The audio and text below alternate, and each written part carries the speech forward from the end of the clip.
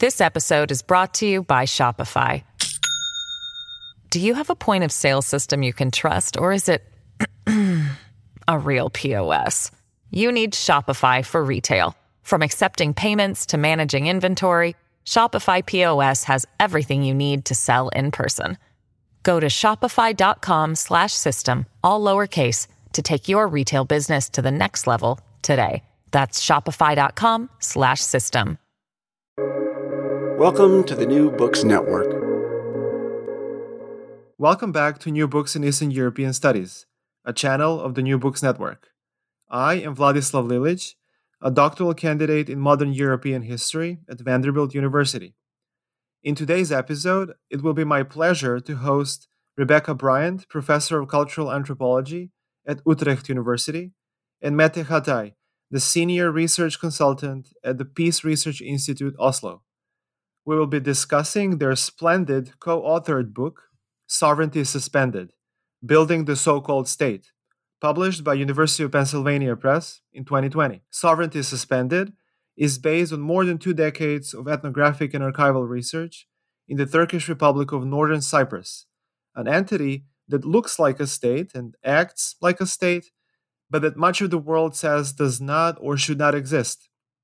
The monograph traces the process by which the north portion of the Mediterranean island of Cyprus began to emerge as a separate but unrecognized state-like space following the violent partition of the mid-1970s. The authors excavate the contradictions and paradoxes of life in a de facto state, arguing that it is only by rethinking the concept of de facto statehood as a realm of social and cultural practice that we will come to understand the longevity of such states and what it means to live in them. Dr. Bryant, Mr. Hatay, welcome to New Books in Eastern European Studies, and thank you for taking the time to talk to me about your work. Thank you for having us. Hi. As is customary on our channel, I will start us off by asking about the genesis of Sovereignty Suspended.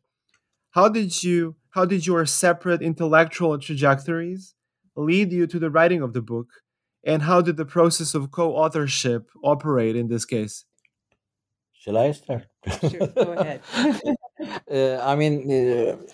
All started around 10 years ago, with a curiosity regarding these meta-narratives existing around the Cyprus problem, but in these meta-narratives, Turkish Cypriots or this entity in the north usually is like a made-up a kind of entity with no actorship of Turkish Cypriots. So it was like imposed by Turkey, according to some, or it was created by Turkey, according to some, or it was nationalistic way of founding a state. But we said there's something else. So in this, Turkish Cypriots, we believe that they're somehow. 1 second, because my computer, I think it's going beep beep beep, and Rebecca is panicking. Because it's going beep beep beep. Yeah. Okay, now.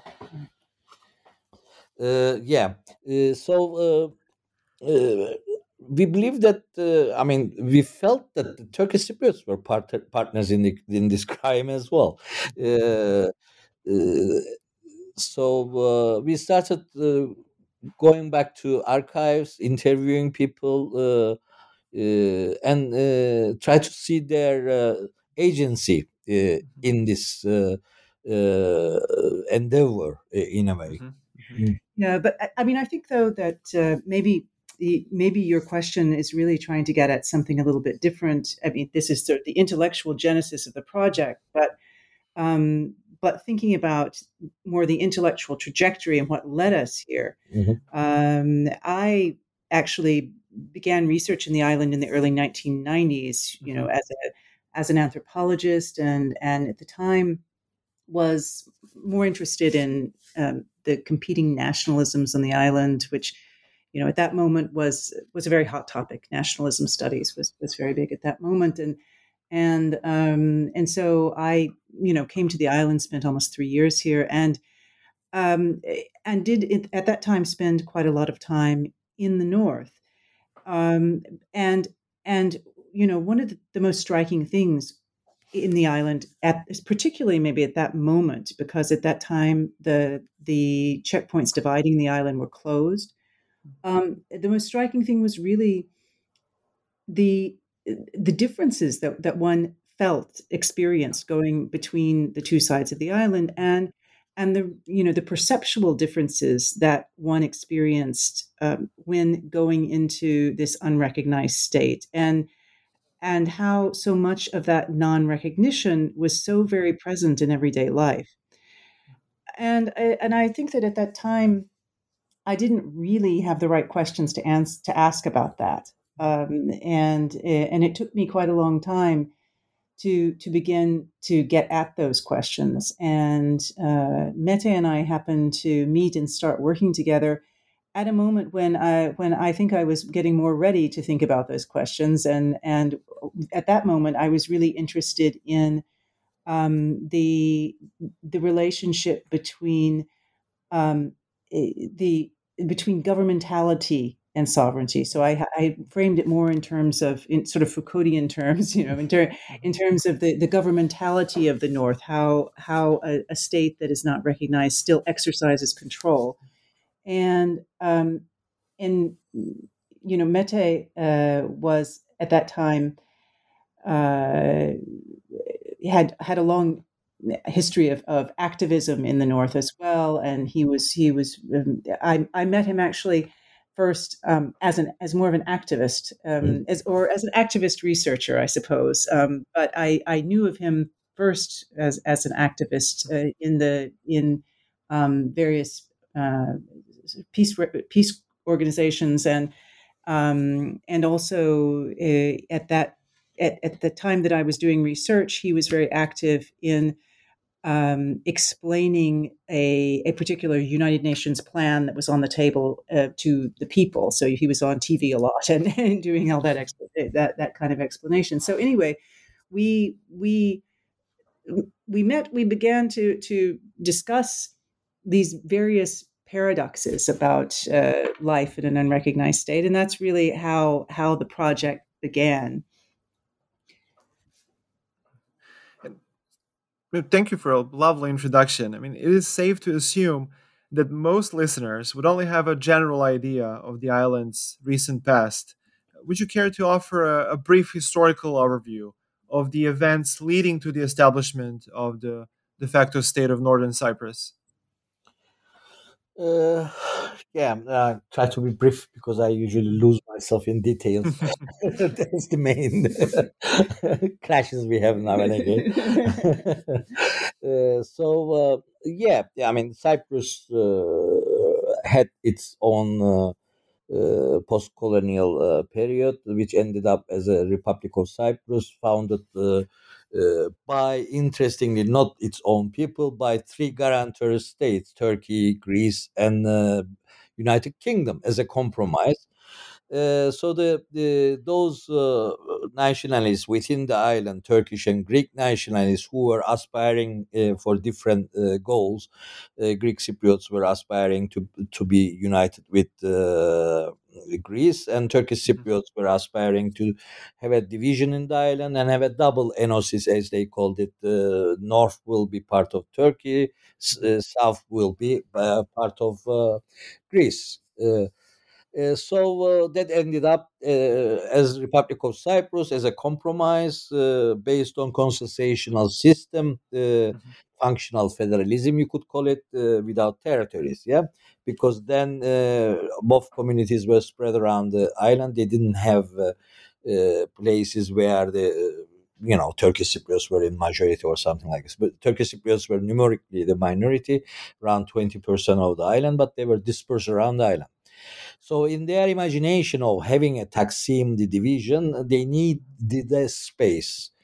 And in knowing this, the Greek Cypriots were also opposing any kind of positive discrimination handed over to the Turkish Cypriots in order to run the Republic of Cyprus as a consociational partners.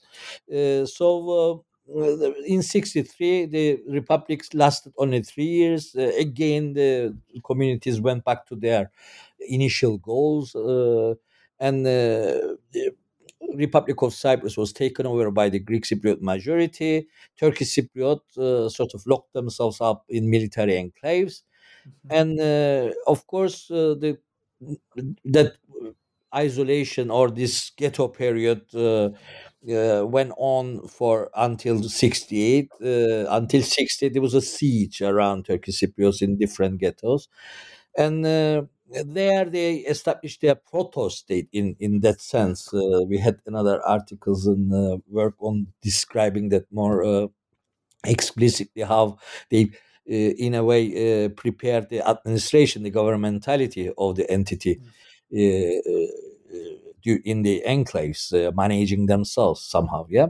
So it was an experiment for them, for the entity that they were going to found after 74 division, which was the result of the coup d'etat of the Greek Cypriots, who were not happy with Makarios, who and backed by the junta in Greece, they wanted to oust Makarios from the power, and Turkey used this as a pretext and came and divided the island. Yeah, so we have the Republic of Cyprus functioning as a Greek Cypriot state, in reality, de facto Greek Cypriot state, and in north.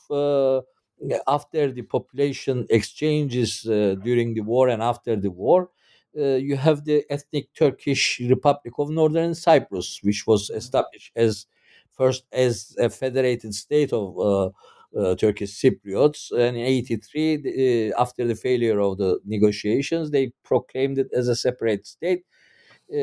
And so forth. So, but what we try to that's the summary of the history. So we can go to other. Well, I would just say that one thing Mete didn't mention is that when we were writing the book, I mean, this could be interesting to you or to the listeners. When we first began writing this book, one of the things that we were really focusing on was actually this enclave period, because it was really a kind of rehearsal for statehood, and it was very interesting the ways that Turkish Cypriots established this state within a state in dispersed enclaves throughout the island.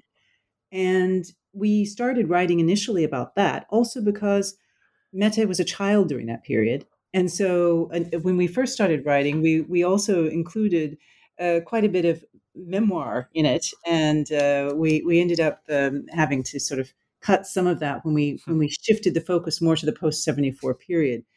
But yeah, I mean, we were also looking at these different formations, these different moments of political, where Turkish Cypriots attempted to realize some kind of political agency, and how that began first in the 1950s in a kind of proto-state based on organizations, and then in the 1960s, this state within a state, and then this de facto entity after 74. And the concept of operatic state drives much of your analysis. You argue that Northern Cyprus has been caught in an aporia, a tension between its well-defined attributes of statehood and the uncertainty of its international status. Could you perhaps elaborate on the concept of operatic state and explain how you have mobilized it to dissect the ambiguities of de facto statehood? Yeah, unrecognized states are often referred to as states in waiting, and that of course suggests that they are entities that are there, right? They occupy a space in, they are places, but they are they're waiting for something. They're waiting to become states. They're waiting to acquire statehood, right? And when we began to focus much more on this issue of what it's like to live with these de facto entities, we saw that this idea of of waiting, of being in a kind of limbo, was really pervasive in everyday life. And it created a lot of uncertainty for people. So, in fact, that's belirsizlik, the uncertainty is the word that you hear on people's lips all the time. And people are always, waiting for normalization. They want their lives to be normalized because they see that this limbo that they're in is not normal, because there's a kind of division between um, the waiting for a solution, and being in a kind of, well, what's usually called a frozen conflict, right? And then on the other hand, a life going on. So time itself seems to be divided into these two different sort of layers, where on the one hand you have the lack of recognition that creates this state in waiting, and on the other hand, everyday life continuing. And so that kind of contradiction is what we were really trying to pry apart. And we thought about it in many different ways, and particularly we began thinking about liminality, but liminality didn't quite get at this contradictory effect, because liminality seemed to suggest that they were just suspended, right? I mean, that's obviously the title, sovereignty suspended, right? But not everything is suspended, because what we're saying in the book is that you have this contradiction, you have this division between, on the one hand, sovereignty being suspended, but on the other hand, life going on. Can I add something here? The people tend to mix the anxieties in the north regarding the suspension, and also there are a hell of a lot of status anxieties at the same time. So what they gain during this period, they're frightened that in the future they might lose it. So there's this constant worry of becoming something, but also the fear of losing something, possibility of losing something. So these are the contradictions constantly shaping the everyday life. But if we come to the issue of the aporetic state, that concept is really intended to get to precisely this kind of division that I was describing between, on the one hand, a sense of everything being suspended and being in waiting, and on the other hand, life going on. Because we take that idea of the aporia actually from Derrida's understanding of it, where he describes the aporia as something that is impossible and yet should be possible, right? He talks about it as the sort of border that you should be able to cross and that you can't. And so we wanted to look at what happens when you have something that on the one hand, as we describe it there, is real. It's real because it's real in the sense that other people recognize it as real. Yeah. I mean, that we focus on the term de facto quite a bit, because the de facto contains a lot of that paradox. In other words, the very fact of calling something de facto, on the one hand, says that you recognize it as something that's real, it's a fact, right? But on the other hand, you're denying that fact. So, it contains that paradox within it, and so what we're focusing on is precisely that that there is something that other people see as real, and yet that thing is not realizable. Yeah. So we're focusing on the one hand what people identify as being real. In other words, when you look at a de facto state, you see something that's real.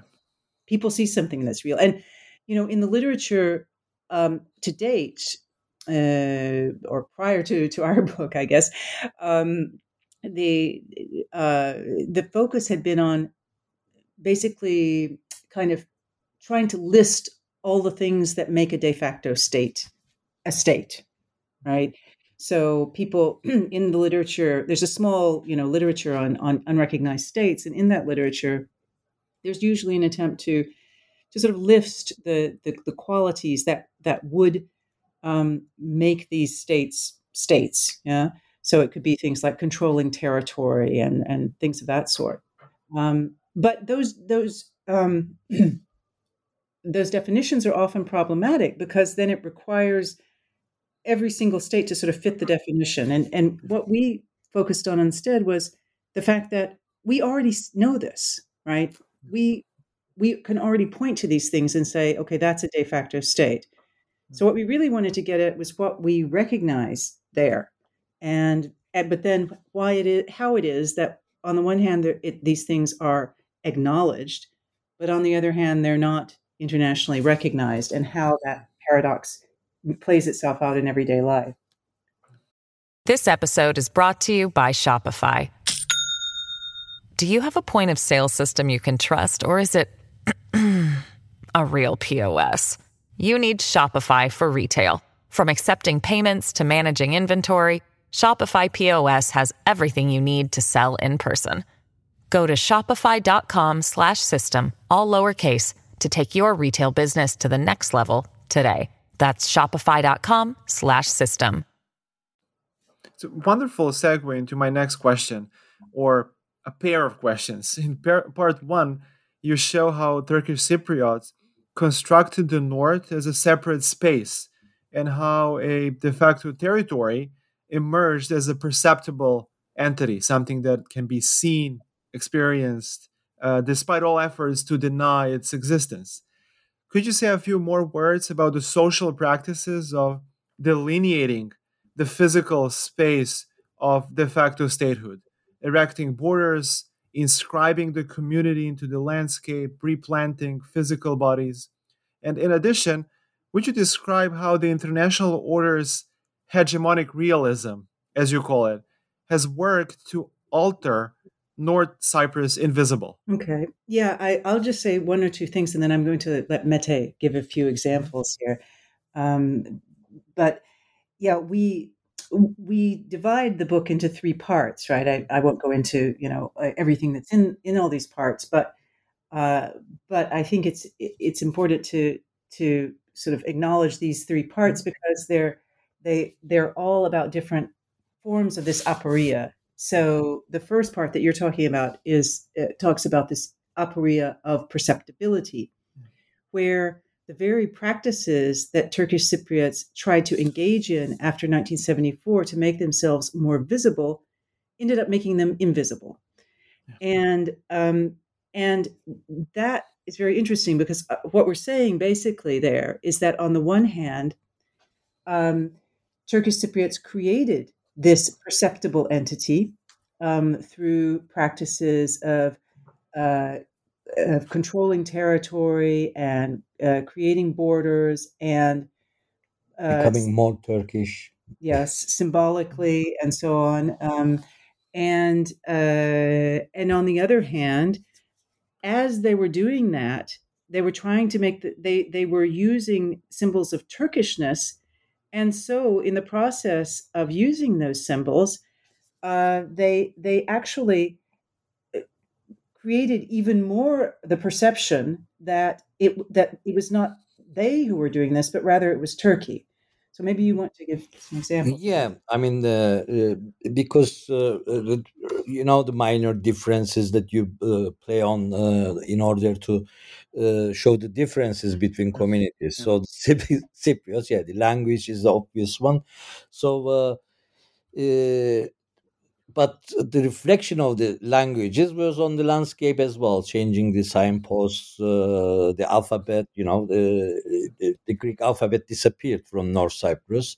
So, for example, most of the village mosques didn't have minarets, but immediately there were a lot of minarets appearing, especially in the border areas where the Greek Cypriots can see a huge flag everywhere. There's one which is the biggest flag, they say, carved on the landscape on the mountain with charcoal.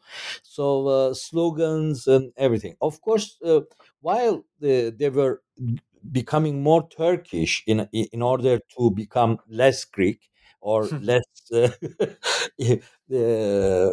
influenced by Greek. They were never Greek, but I mean, to cleanse the influences of the Greek culture on them, they become more Turkish. But when they become more Turkish, they became irrelevant because they were like part of 80 million now, in a sense that they needed difference against Turkey somehow to sustain their separateness. So the actual guess for self-determination against Greek Cyprus turned a guess for independence against Turkey in that sense, to demand respect from Turkey for their cultural uh, differences. Even I mean, there were minor differences with the Greek Cypriot, but even with Turkey, it was even more minor.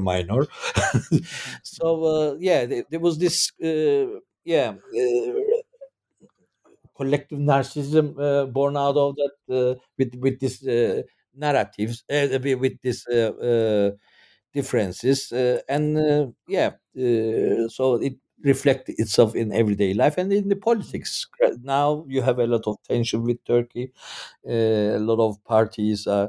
The federation became even more need for some people to save their cultural identity in that sense.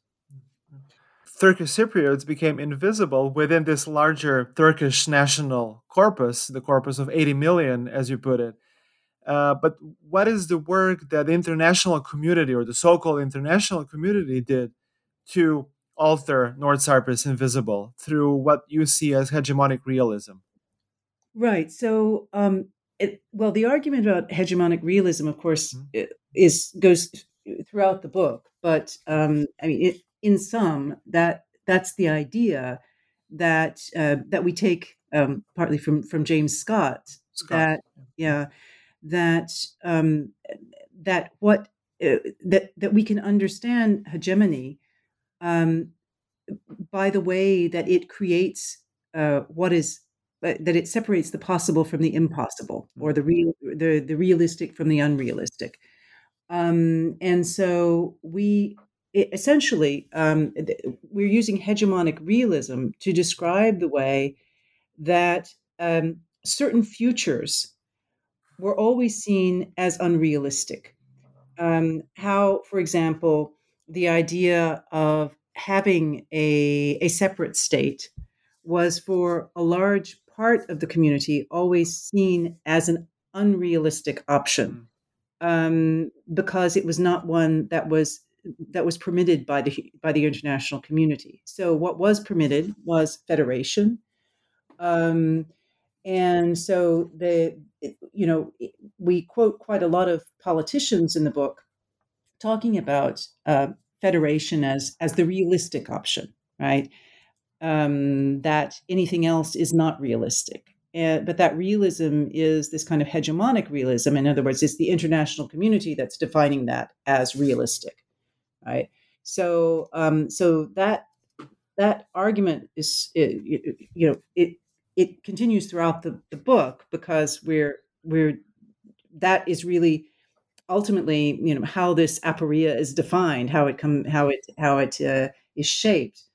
I mean, the latest example is the current government is the nationalist government who believes that they're gonna get the Republic of TRNC recognized.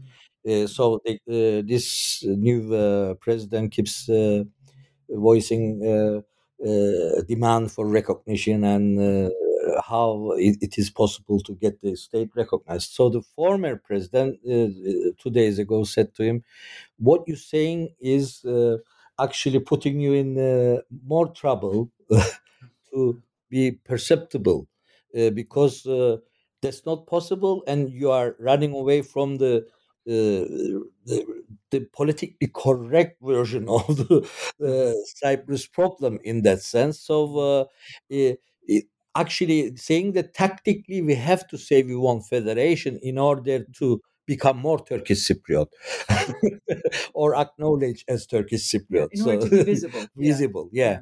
So all these paradoxes continuously plays out. Yeah. So in the case of this invisibilization, it's this hegemonic realism that defines what is perceptible, right? That defines certain persons, entities, ideologies as being acceptable and therefore perceptible, and others as not. So federation is because it's the acceptable and realistic solution, right? It means that those who espouse it can have interactions with the international community, right? The international community acknowledges them, and so on. But anything else is considered to be, not perceptible, but in a particular way as well. So actually, we talk a little bit about what I have another book that I'm writing at the moment, and where I talk about this a bit more. But in this book we talk a little bit about what we call the puppet pirate dilemma, right? In other words, that Turkish Cypriots, for the most part, have been cast and represented either as puppets of Turkey, right, and therefore without any kind of will, or a pirate state, right, which is also outside the international community, kind of pariah. And in either case, because they're not sort of within the fold of the international community, right, they are not really visible. And in neither case do they have, in one case, in the case of puppets, they have no will. And in the case of pirates, they seem to have too much will. I particularly enjoyed the argument you present in part 2, where you address the manners in which, among other things, the Turkish Cypriot community enacted a state for itself. So how did the ordinary citizens' expectations from their de facto state shape its nature in the early years of state building? Yeah, I mean, so this is very interesting because what we're describing there, this is where we get into the sort of aporia of recognition, as we call it, aporia of recognizability, pardon, where we're talking about the ability to be recognized as a state, not recognized necessarily in terms of the international order, but to be recognizable as such. And there we're talking about the very things that would make them recognizable as states also made them unrecognizable in the sense of the international order. So there, for example, and this is something that state builders at the time were really aware of. And when I say state builders, I mean that collection of elites, political parties, and so on that were instrumental in building this state, and they were constantly balancing what they were building on the ground against what they anticipated the international order would allow them to do, right? So this was always in the forefront of their minds, and so it's what we're doing there is describing how, for example, they would debate in the parliament, things like whether or not they could expropriate certain properties, and what, in this case, expropriation would mean, and where, for instance, certain factories were being expropriated and turned into a kind of collective enterprise, state-run enterprise that employed a lot of people. But then there was at one point there was a debate in the parliament, where a representative from the main leftist party was protesting that they were considering selling certain of these properties, and he was talking about them as state resources and so on, or common resources. I can't remember the exact term that was used. And a businessman who was also in the parliament came back and said, "Well, you act as though these have always been ours, but in fact, it was just circumstance that the Turkish army went through one place and not the other, and now these factories ended up in our hands, right?"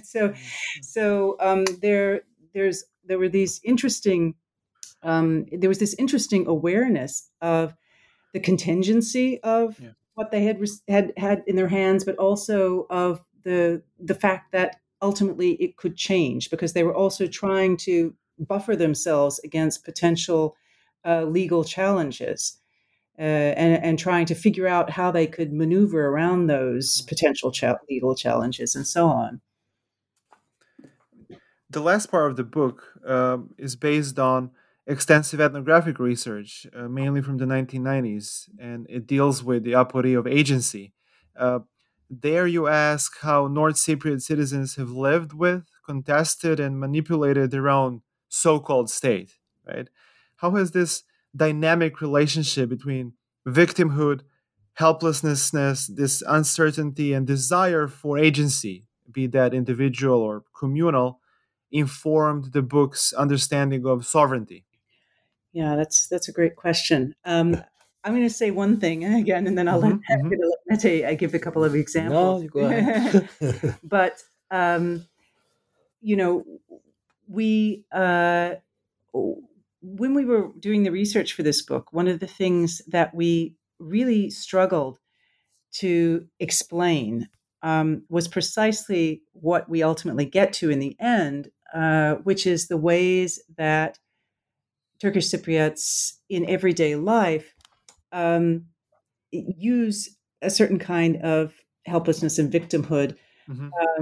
and of course we wanted to be able to explain that in a way um, that would be faithful to the people that we interact with and so on.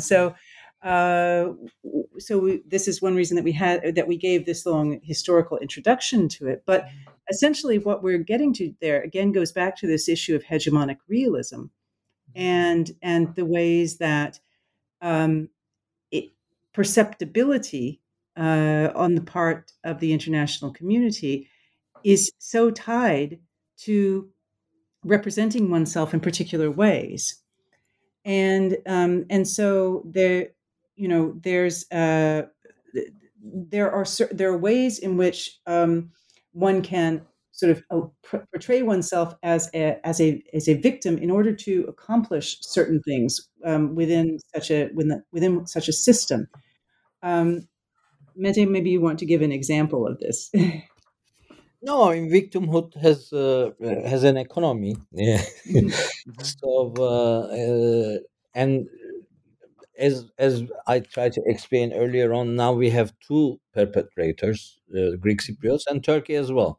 So depending on the situation, if it's Turkey demanding something from Turkish Cypriots, and because Turkey, when they do financial aid, send financial aid to Turkish Cypriots, now it's increasingly more and more they attach to austerity measures in order to transform North into more neoliberal state. Uh, of course, Turkish Cypriots resist that, but they cannot openly resist it. But they employ different tactics.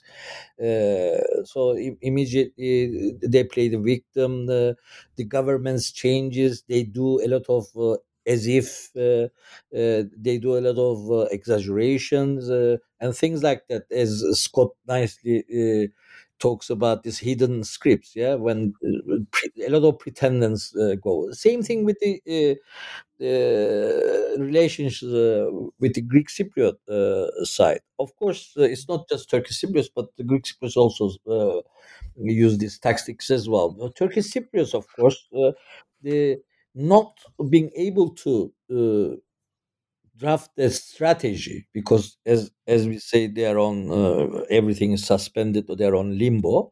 Most of the time it's saving the day kind of tactics they employ in their survival, with their survival instincts. So that becomes quite a performative show if you sit and start watching their tactics. And we try to sort of give some examples in the book. Actually, Rebecca's coming book has more ethnographic work on this kind of performances. Yeah, Rebecca. Yeah.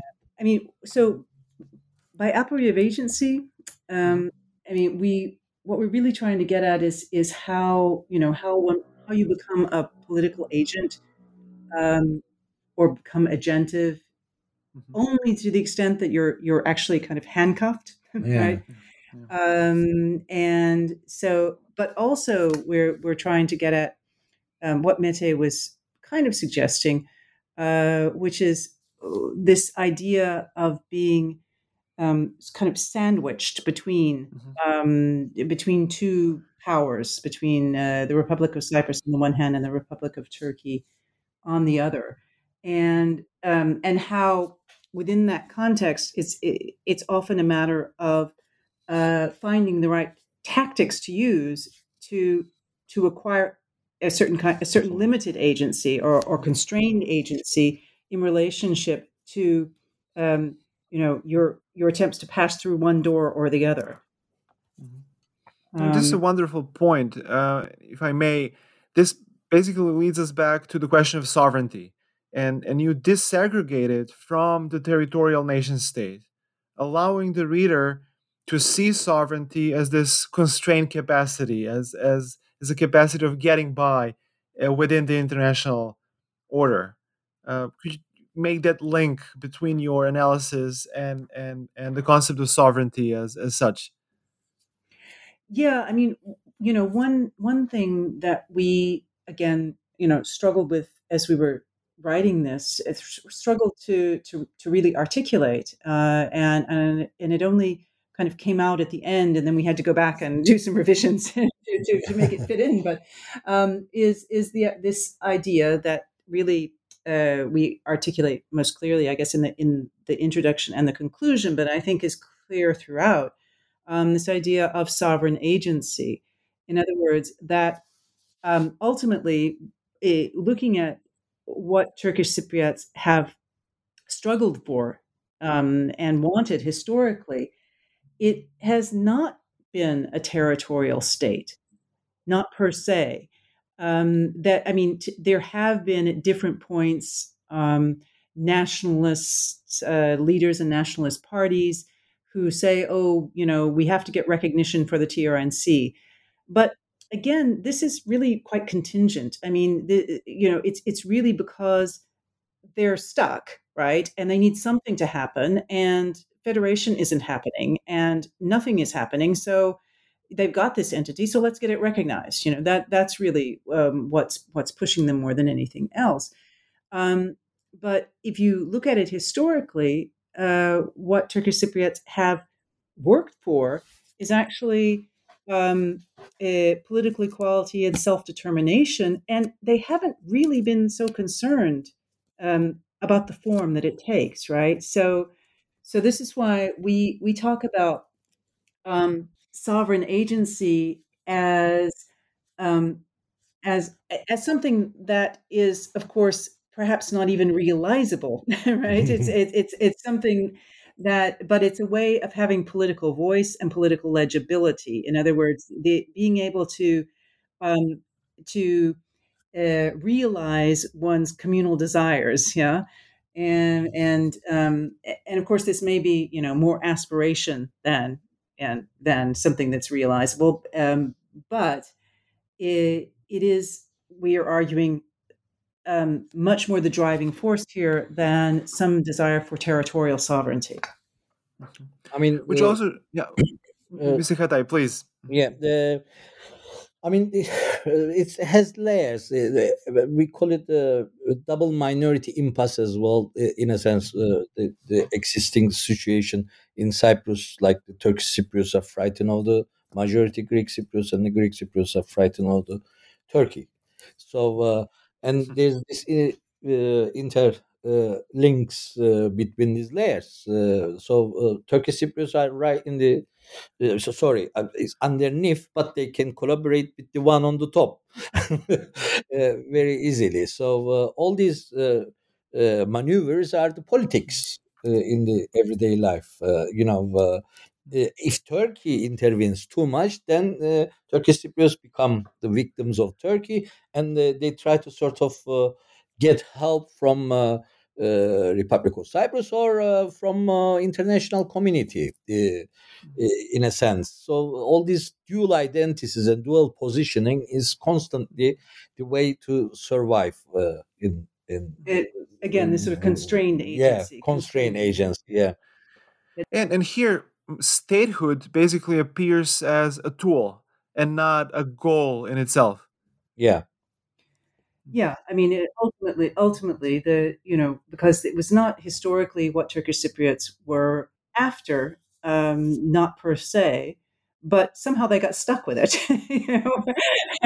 because this is what's available, right? We don't have many, non-state forms in which people can realize some kind of political or sovereign agency. So it means that they've been constrained to this state form as well. But also it creates them a kind of conformity. So now they don't make concessions less than a constituent state or something like this. So they want their territory where they can be, as they call it, the masters of their own country. In that sense, and the only way to realize that is through federation. So this hegemonic realism is also telling them that even if you want a state, you have to have a partnership with Greek Cypriots in a federal solution. So Wonderful, wonderful. And how can the study of North Cyprus illuminate, or what can it teach us about de facto statehood as a global phenomenon? In other words, do you hold your findings to be applicable in other cases the world over? Um, well, yes. I mean, we think that they are applicable. We've done some preliminary research in Abkhazia and Transnistria, and we see a lot of comparisons there. Um, we would say, I think that one difference between the Cyprus case and certain other cases like Abkhazia, let's say, or Transnistria even, is that it is a space that was created ex nihilo, right? It didn't exist before. It didn't. There isn't this long history of Turkish Cypriots living in this particular space, right? They had to create it, and there had to be ethnic cleansing and so on in order for it to become the way it is now. So that's different from someplace like Abkhazia, but there was an ethnic cleansing there was ethnic cleansing, but there was the claim had a territory, imagined territory. Yeah, exactly. But so that is different. But I mean, but looking overall at this idea of the various kinds of aporias that Turkish Cypriots experience, like their aporia of perceptibility, the fact that they're invisibilized as actors, and so on. I mean, this is very much applicable in, I would say, all of these other cases where, for example, in Abkhazia or Transnistria and so on, there's this perception that, well, especially in Abkhazia, Russia is really the actor, and the Abkhaz don't have any role, right? But you go to Abkhazia and you see that they definitely have agency, right? I mean, there is certainly. They have certainly played a role in creating their own history, but of course, it's a small community, and this is also something that these unrecognized states have in common, that they tend to be very small, meaning that they're on the one hand very tightly knit, and on the other hand, politically, economically, and militarily weak. So they're often dependent on some other state. Patron state or Yeah, whatever. a patron state. But they also have very enclavist attitudes Yeah. in that sense. I mean, they always have to have a fear, sort of build a wall against a fear, so that they keep their members inside, like Douglas's, Mary Douglas's, Great group theory Yeah. suggests. And this is not conducive to building a pluralist society, or is it? Well, I'm not sure that that ultimately pluralism is the problem. I mean, I'm trying to think about Abkhazia as well. Well, it's of course there are specific elements that may create issues in terms of pluralism, and others that don't. I mean, to be more specific, if you're thinking about Cyprus, or thinking about Abkhazia, this is really quite similar. I mean, here in Cyprus, it's the issues have to do with Greek Cypriots, but also with people from Turkey, right? But anyone else can come. There's not really any kind of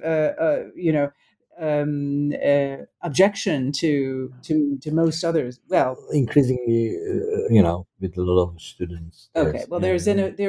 I mean, there are various kinds of ethnocentric sort of attitudes that are actually quite similar to well, semi-xenophobic attitudes in the rest of Europe regarding immigrants. Yeah.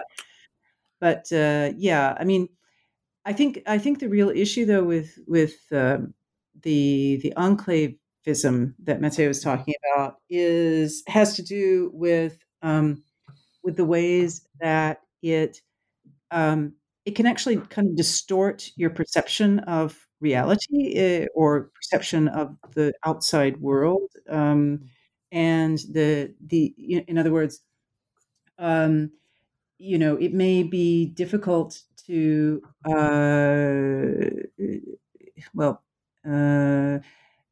it. For example, you don't necessarily have any kind of drive to participate in various kinds of international organizations. Standards are limited to, what's available within the group. In other words, you're not aiming for like international standards. You're limiting yourself to, let's say, the standards of your own group, and so on. So there's it's very insulating in that sense. It's both protects you and also could potentially harm you in the sense that you may not be prepared to go out into the world in a way. Goldfish in the pond. Yeah. Splendid. Finally, where has Sovereignty Suspended led you as researchers? What are you currently working on? Go ahead. I mean, shall I or you? Doesn't matter, either one. Go ahead. We are still working together, though. I mean, and we are still married. Even though we had some ups and downs with the book disagreement. I'm now increasingly more working on return refugees, and also incomplete returns, I call it, like Maronites. These are the third minority living in the third community living in Cyprus. They've been living in Cyprus for 1,000 years, but they are overlooked and everything. And they were from the north. They had 4 villages. One of them is still inhabitable. The other 3 are military zones, and there is a huge sort of work on opening these villages back to them. And they want it as well. They say they don't mind living under any administration, because increasingly they're disappearing in the Republic of Cyprus control areas, because they are Christian and they are Catholic and they are Orthodox, but they keep marrying each other, and so they're disappearing.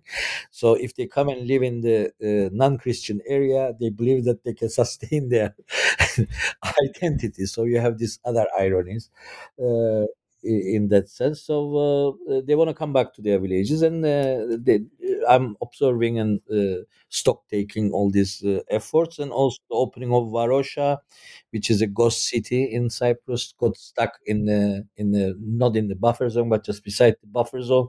It's a military area. 30,000 people were displaced from there. It was the most commercial area of Cyprus.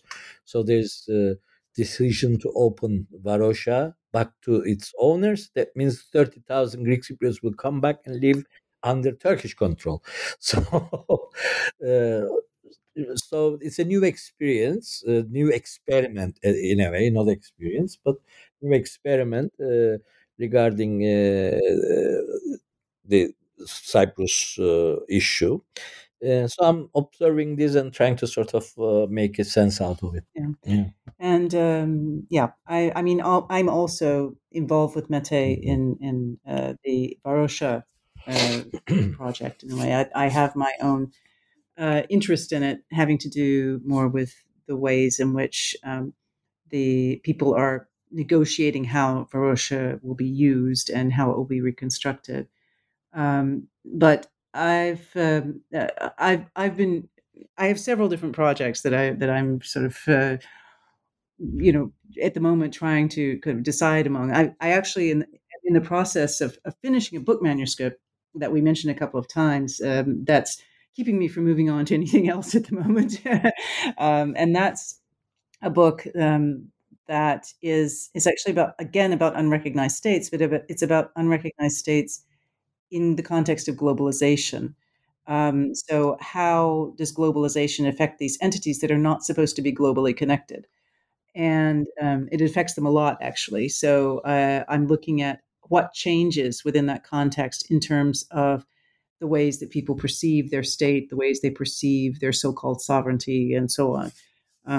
So in a way, it's a continuation of our joint book, and in fact, it came out of that. I mean, well, to be honest, we as we were writing this book, ended up with sort of three books because at one point we reached a certain stage in this writing, and Mete got busy, and I sort of took off and wrote 200 pages on my own, and that ended up being this other manuscript. So I'm working on revising that at the moment, and then I'll be able to move on to other things. I cannot wait to see what comes next out of this creative, productive cooperation of yours. Thank you. Thank you. Dr. Bryant Misahata, it was an immense pleasure having you on the show today. Thank you for joining New Books in Eastern European Studies. Thank you very much for Thanks a having lot, us. Vlad.